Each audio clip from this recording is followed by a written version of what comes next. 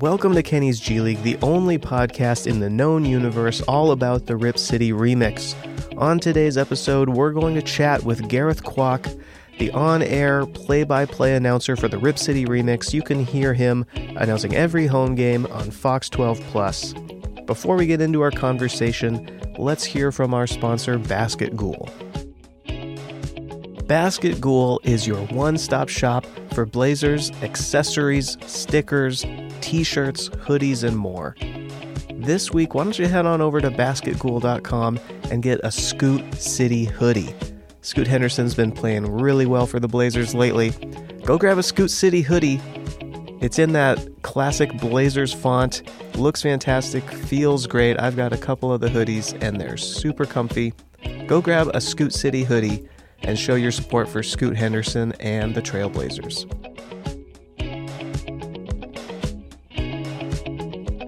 Welcome to Kenny's G League. On today's episode, we're joined by Gareth Kwok, play-by-play broadcaster for the Rip City remix. You can hear him call every remix home game on Fox 12+. Gareth, thanks for joining the podcast today. Hey, thanks for having me, Eric.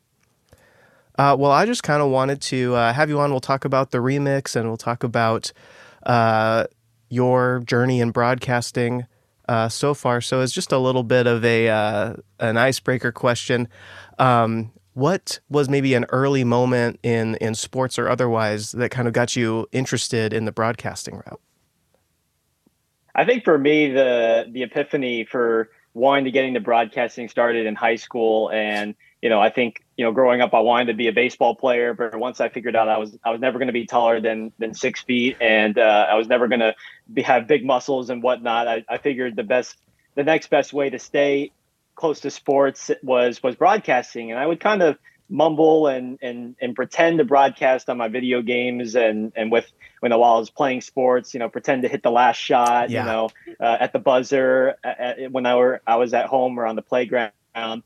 But I figured I had a pretty good voice and I actually really enjoyed it. So why not pursue this, for a career? So it actually started in high school as a public address announcer, doing the football games, the basketball games, and doing any other sports, even, volleyball and lacrosse, just to kind of get my foot in the door and just sort of practice my voice and delivery. And that really fueled my passion for being on the air, being in front of an audience, and just wanting to be part of the game in some way, even though I knew I was not going to be a professional athlete at any point. So I think from high school, that really, I think, fueled the spark. And then going to college at Arizona State and getting my degree in sports journalism there, doing lots of play-by-play in baseball and basketball and doing football as well. Really, I think, started this whole journey I've been able to go on. Yeah, that's really cool. I think that's such like a universal experience of young sports fans, just like playing in your driveway or whatever, and you have like your local broadcaster in your head and you're like counting down the shot clock or whatever. Those are like such fundamental, 12-year-old sports experiences, it feels like. Seems like every kid does that. It's great. Oh, yeah. And then like as you kind of got into broadcasting in college, like you were saying, were there any broadcasters in particular that you kind of started to pull from a little bit? Yeah, I think from a basketball standpoint, I really enjoy watching Kevin Harlan from the NBA on TNT, Mike Breen, of course, who does the finals on ESPN and on ABC. I think just being able to watch, you watch a lot of the national games and, you just get to see why they make those games, why they're calling those games. They make those games big. They make them feel meaningful. They're telling stories. And so, you're just able to pull their vocabulary and what they do from situation to situation to make the games entertaining. And at the end of the day, this is entertainment. It's basketball, supposed to be fun. These are the best players in the world and they all have stories to tell. They're all making amazing plays and highlights. And so I think for me, those were the two, I'd say, basketball announcers I really, from a national perspective, that I really grew to and grew liking to, and I still watch and try and emulate from them as much as I can, because I know there's a reason why they're sitting in those seats and calling those big games. Yeah, absolutely. Yeah, those are two great examples right off the bat. I mean, if you can make, bang your catchphrase that like everyone knows, you got to be doing something right. You It's can make a one universal word. catchphrase. Yeah. Yeah, absolutely. Yeah. And I'm just kind of curious. I'm like only a basketball fan. I don't really follow other sports. I'm a weirdo in that way. But it looks like you've called just about like every sport in existence, whether that was like through college or high school. What is that? I don't know. What is that like to kind of balance all of those different things? Because to me, I have, a hard enough time like learning new rules in basketball, whether that's like how the G League has a couple different rules. I'm still like, oh yeah, that's right. They only do one free throw or whatever. What is that like to go between all these different avenues that are totally different in my mind? Well, that brings up a funny story, because the very first game I ever broadcasted on the radio for my college station was Arizona State women's hockey, and I'm not a hockey fan at all. Like I'll watch casually the Stanley Cup playoffs, but Yeah. all the rules and everything, icing, whatnot, it just goes way, Right. way over my head. So when the directors at the student station are telling me, hey, you got a play-by-play call, you're going to be calling Arizona State women's hockey, I was like, okay, great. Like, I don't know much about hockey, but we'll make this work. And it's really just kind of a crash course on the rules. And Yeah. I was trying to, reach out to anybody who knows the sport, like, maybe some of the Northeasterners who they watch it more and they Mm-hmm. understand the game. It's a lot of, research and just trying to pull from whoever you can. And so that, from doing that hockey game, more opportunities came about for me, doing, basketball, and then doing some baseball and Okay. Yeah. softball. And then, even I got to call wrestling, and I don't Really? watch wrestling. I never watched wrestling before up until Arizona State, Yeah. until I got to college. But, I had a high school buddy, and he wrestled in high school. And so that's how he became kind of my wrestling expert about what are the rules and what's the, the scoring like. Yeah. But just for me, I think because I've been able to do all these sports, just the versatility aspect in broadcasting is so important.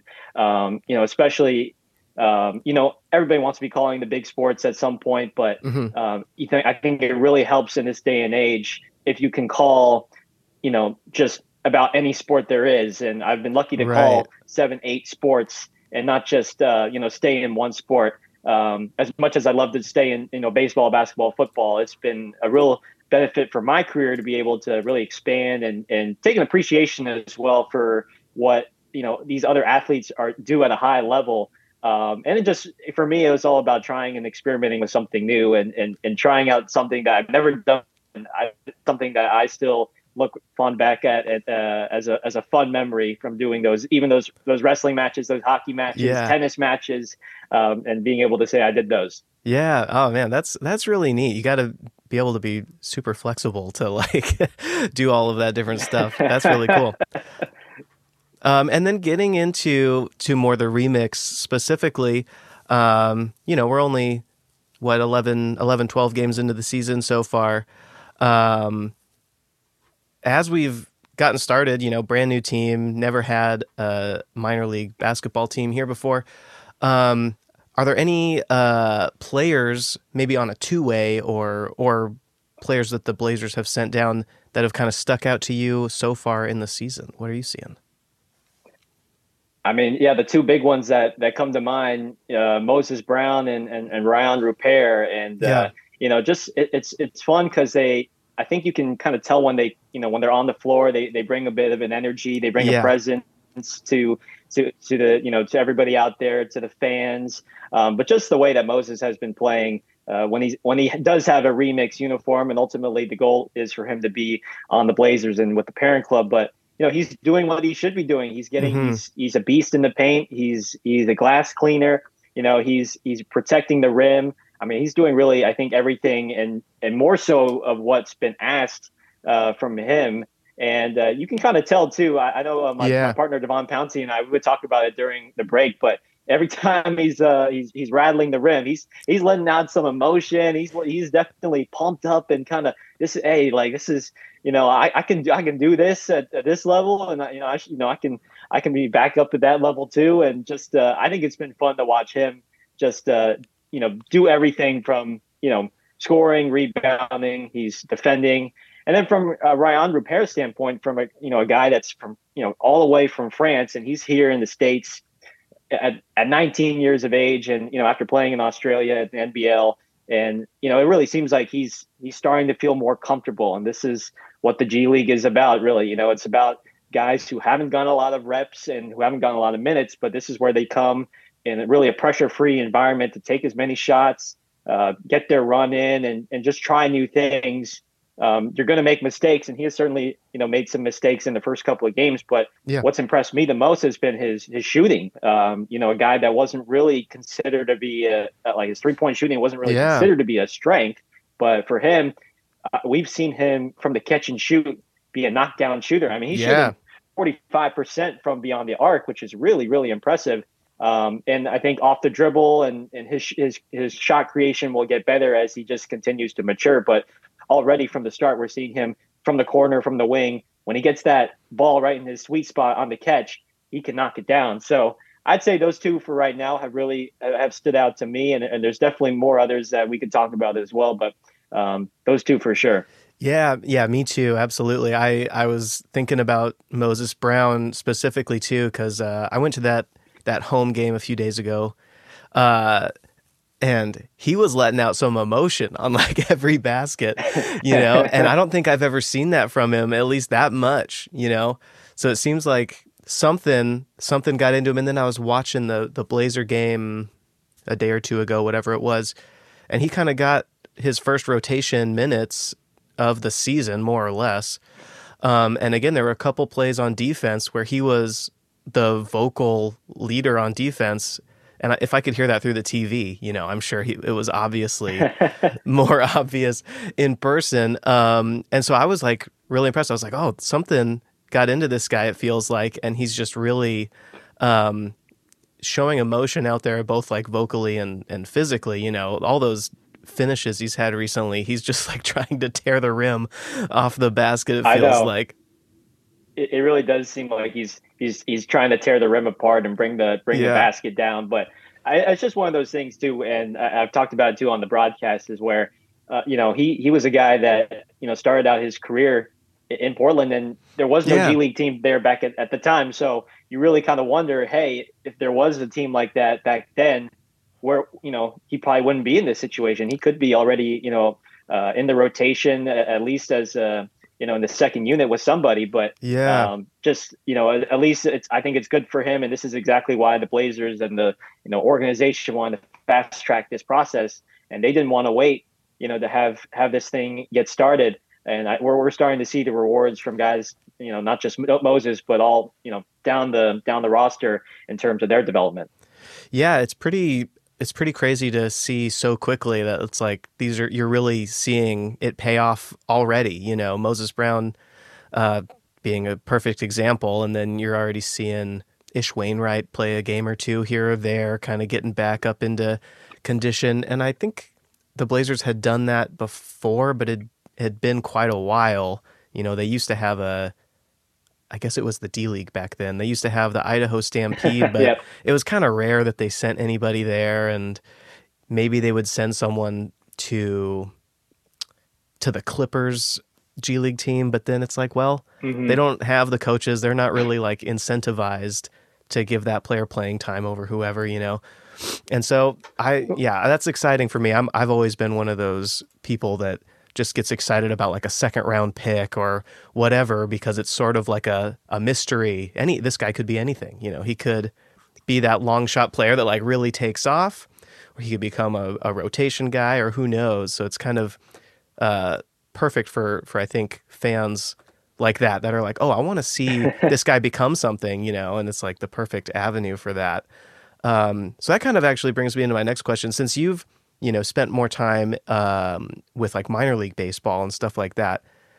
Like I said, I don't really follow baseball, but my understanding is that the NBA kind of wants the G League to function a little more like minor league baseball than it did in the past anyway, have a little more like of a development curve to it than maybe 10, 15 years ago. And obviously you have like the Ignite, which is probably the perfect example of like, this is how Yeah. we take super young players and kind of try to fast track them in development. So I'm just curious, since I don't know a whole lot about minor league baseball, what kind of comparisons, similarities, or differences have you seen from like the way minor league baseball functions to the G League? Yeah, I think the biggest difference with minor league baseball, there's four levels of Right. minor leagues, with between that, to climb your way up through before you can reach the majors. And with, the G League, there's really just one level, right? So, but you can, what I've started to realize too is I think with baseball, there's so many more, roster spots. I mean, there's 40-man rosters, and just I think the opportunities there are a little bit more that, in my opinion, then compared to NBA Sure, yeah. and G League. And I mean, and you're seeing like the G League competition I've been really, really impressed with the way they play. I mean, everybody's a shot maker and everybody very athletic, and they're playing high quality basketball. But again, there's just roster spots are thin, especially, and if you're trying to get meaningful minutes, these teams have their rotations already set out, and it's hard to really crack the rotation. Baseball, there's always someone who's looking for a left-handed pitcher, out of the bullpens, a left-handed bat off the bench. I guess it could be a little bit more specialized, but That's so interesting. I think this is exactly why you have, this is why, I mean, for a city like Portland, and where, in the past they would send their players to different cities and different teams, but they're not running the same systems as they are in Portland. You think a team in Wisconsin or in Ontario is running the same system as what the Blazers are doing? I mean, absolutely not. I mean, this is why you have everything in-house, so that the philosophies and the coaching styles and what the plays they run, they can mirror that. They can mirror what Chauncey Billups is doing up there with the parent club. And so that's sort of similar with what minor league baseball, everything's in their philosophy when it comes to what information, what data they want to pull to help improve their players. When it comes to their pitchers, when it comes to their hitters, do they want to emphasize more on contact? Do they want more power? So I think just it's all, minor leagues is all personnel and trying to figure out what you want to do with your personnel, what philosophy and what emphasis you want to have when you eventually make it up to the big leagues or to the NBA. So I think for me, though, just from a personal standpoint, the players, everybody really no egos with these guys, because they're all grounded. They all know the job's not finished. And that's, their job is to, make it to the NBA or make it to MLB. So, for them, they're all very, down to earth people, which I certainly enjoy from a person to person standpoint. Yeah. Yeah, that's an interesting point. I hadn't really thought about that. You kind of have to have that mindset of like, I'm not there yet. I have to keep going, and I'm not, too important for this or something like that. It's part of it's part of getting to the next step, I suppose. Yeah. Yep. Yeah. So what are you seeing from those guys maybe that are still hoping for that next step? That are maybe they haven't been assigned to an NBA team yet, or they've spent some time in previous seasons in the G League already. What kind of are you seeing from some of those players that the Remix have that are hoping to take that next step? What's the season been like for the rest of the roster? Yeah, I mean, a guy that I can think of, an Ashton Hagans now, who's kind of become, their point guard right now, and just from the way you can kind of see why this guy was really, he was touted in college, former, SEC, defensive player of the year at Kentucky. And he was in a tough spot because that was the COVID year. His season Right. got cut short, and, they didn't get to play an NCAA tournament. And that was just sort of a weird anomaly of a situation, where things were totally out of the ordinary, right? And Yeah. so for him, but you can see the tools. I mean, there's, he's just such a creative passer, and he can get the pass off in any angle, over the head, from below the waist and whatnot. The way he's able to do that. A guy like Malachi Smith, who's become a microwave when it comes to him scoring the basketball, 3-level score. Just I think those guys, and there's certainly many more on the remix too, who are just trying to make the most of the minutes too. It's just so hard on the team. It's hard to get reliable and meaningful minutes, and sometimes you're only granted 12 or 15. And but I'm sure you ask Jim Moran, you ask anybody, that you need guys who are ready to play, ready to go. Make the most of their situation, and we've seen guys that have stepped up off the bench, and they provide a little spark, whether it be defensively or offensively. So we're still early on in the season, right? But I think the fun part is just you never know who's gonna kind of provide the little spark, who's gonna provide the contribution besides the usual guys, who's gonna provide the contribution that could ultimately help the team. That could be the difference between winning or losing. Yeah. That's such a good point. And actually the COVID year in, college sports is it's easy for me to feel like that was a long time ago, but you're only kind of just now seeing a lot of players really that went through that, and for whatever reason, their career kind of took a different path, and they're still finding that different path. That's like super interesting to me, because I think, sports or otherwise, so many people kind of found that, through the last few years. It's like, okay, I need to take a different path or whatever. What's that going to look like? And I kind of am curious about Jeray Foster as one of those guys too. He's one of those players that I'm just interested in because he's had a lot of injury history, some serious injuries that kind of changed his college trajectory, and now he's finding a new way forward in that, So yeah, lots of players on the roster that are kind of finding new ways to take their sports career, in different directions. Yeah, I mean, you mentioned Jure and his injuries, and just kind of, he was a grad assistant coaching at his alma mater at SMU, before that. So this for him, he's an older guy, but this is still his first year playing any sort of professional basketball, and he's been able to, slide in as a nice rotation piece and space out the floor and hit the three when need be. And a lot of guys too that come from international backgrounds, they played overseas, and they were able to, get some playing time, make their money there. And now, they've been able to take their game up a level. And now, hey, I want to take another shot at, trying to make it back into the league and back into the association here. And so I just think that part, for me as a broadcaster and me, trying to find stories, that's one of the more interesting parts and the more fun parts, is you never know what background and what story you're going to get, from a guy like, an Alex Reese, who was all the way, in Belgium or pardon me, in Luxembourg, actually, playing basketball. And, you got guys like, a George Condit as well, George, who was in Greece and Puerto Rico at one point playing, and now they're back here. It's just, that's the fun part about it. You just never know what story you're going to get from these guys. Yeah, that is, I think, one of the exciting things about going to games and watching them, is there's, it's essentially a blank slate to me. You learn so much about all these players that if you don't follow college sports or international basketball, you probably might be seeing for the first time, and that's like, I talk to friends that are Blazers fans and whatnot, and they usually are wondering like, well, who are these guys? Who's on this team? So then we'll get to go to a game or watch one or whatever, and it's a whole new world of basketball. Well, before we get out of here, I guess one last question to kind of round it out. I've got a lot of Blazers fans and friends, and they are totally new to minor league basketball, to the G League.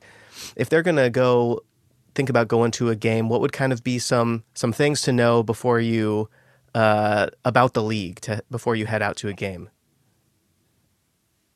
Well, I tell you what, I think with any, with the G League and really any minor league atmosphere, there's not a bad seat in the house whatsoever when you come to the Child Center. If you want to check out a remix game, there's not a bad seat at all. You could be close, but even if you're a couple rows up, I mean this is it's a great view. There's again everything very reasonably priced. You can get your hand fruit for a couple dollars. You can get your Rip City Remix IPAs for $7. And just everything is at an affordable price. It's family friendly. Bring the kids. We have the bouncy houses. We have the kid zone for them to hang out and play at, and we have a little beer garden as well if you want to take in a drink and watch the action from above. And just the access to the players that is sort of unparalleled to really any other professional league or organization. Our guys are very nice, after the game to take pictures with the fans, and you can talk to them and chat it up with them for a couple minutes as well.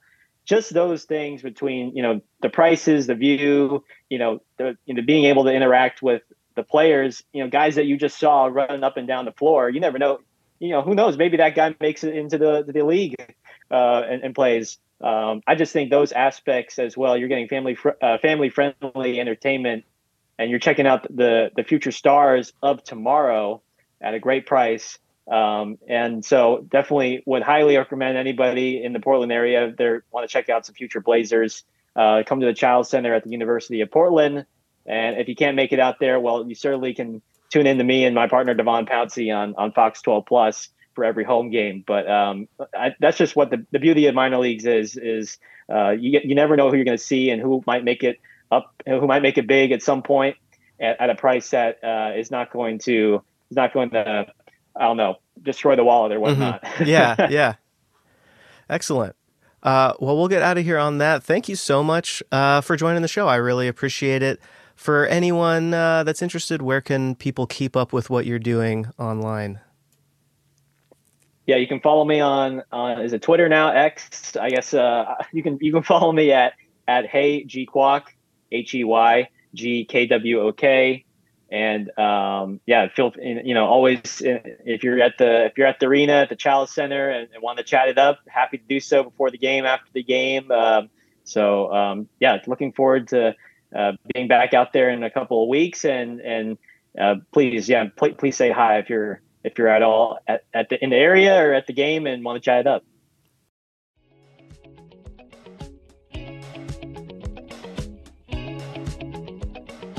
Thank you for joining this week's episode of Kenny's G League. As always, you can follow us on Instagram and Twitter at Kenny's G League. Share this episode with a friend, share it with an enemy, and we will be back soon with a brand new episode.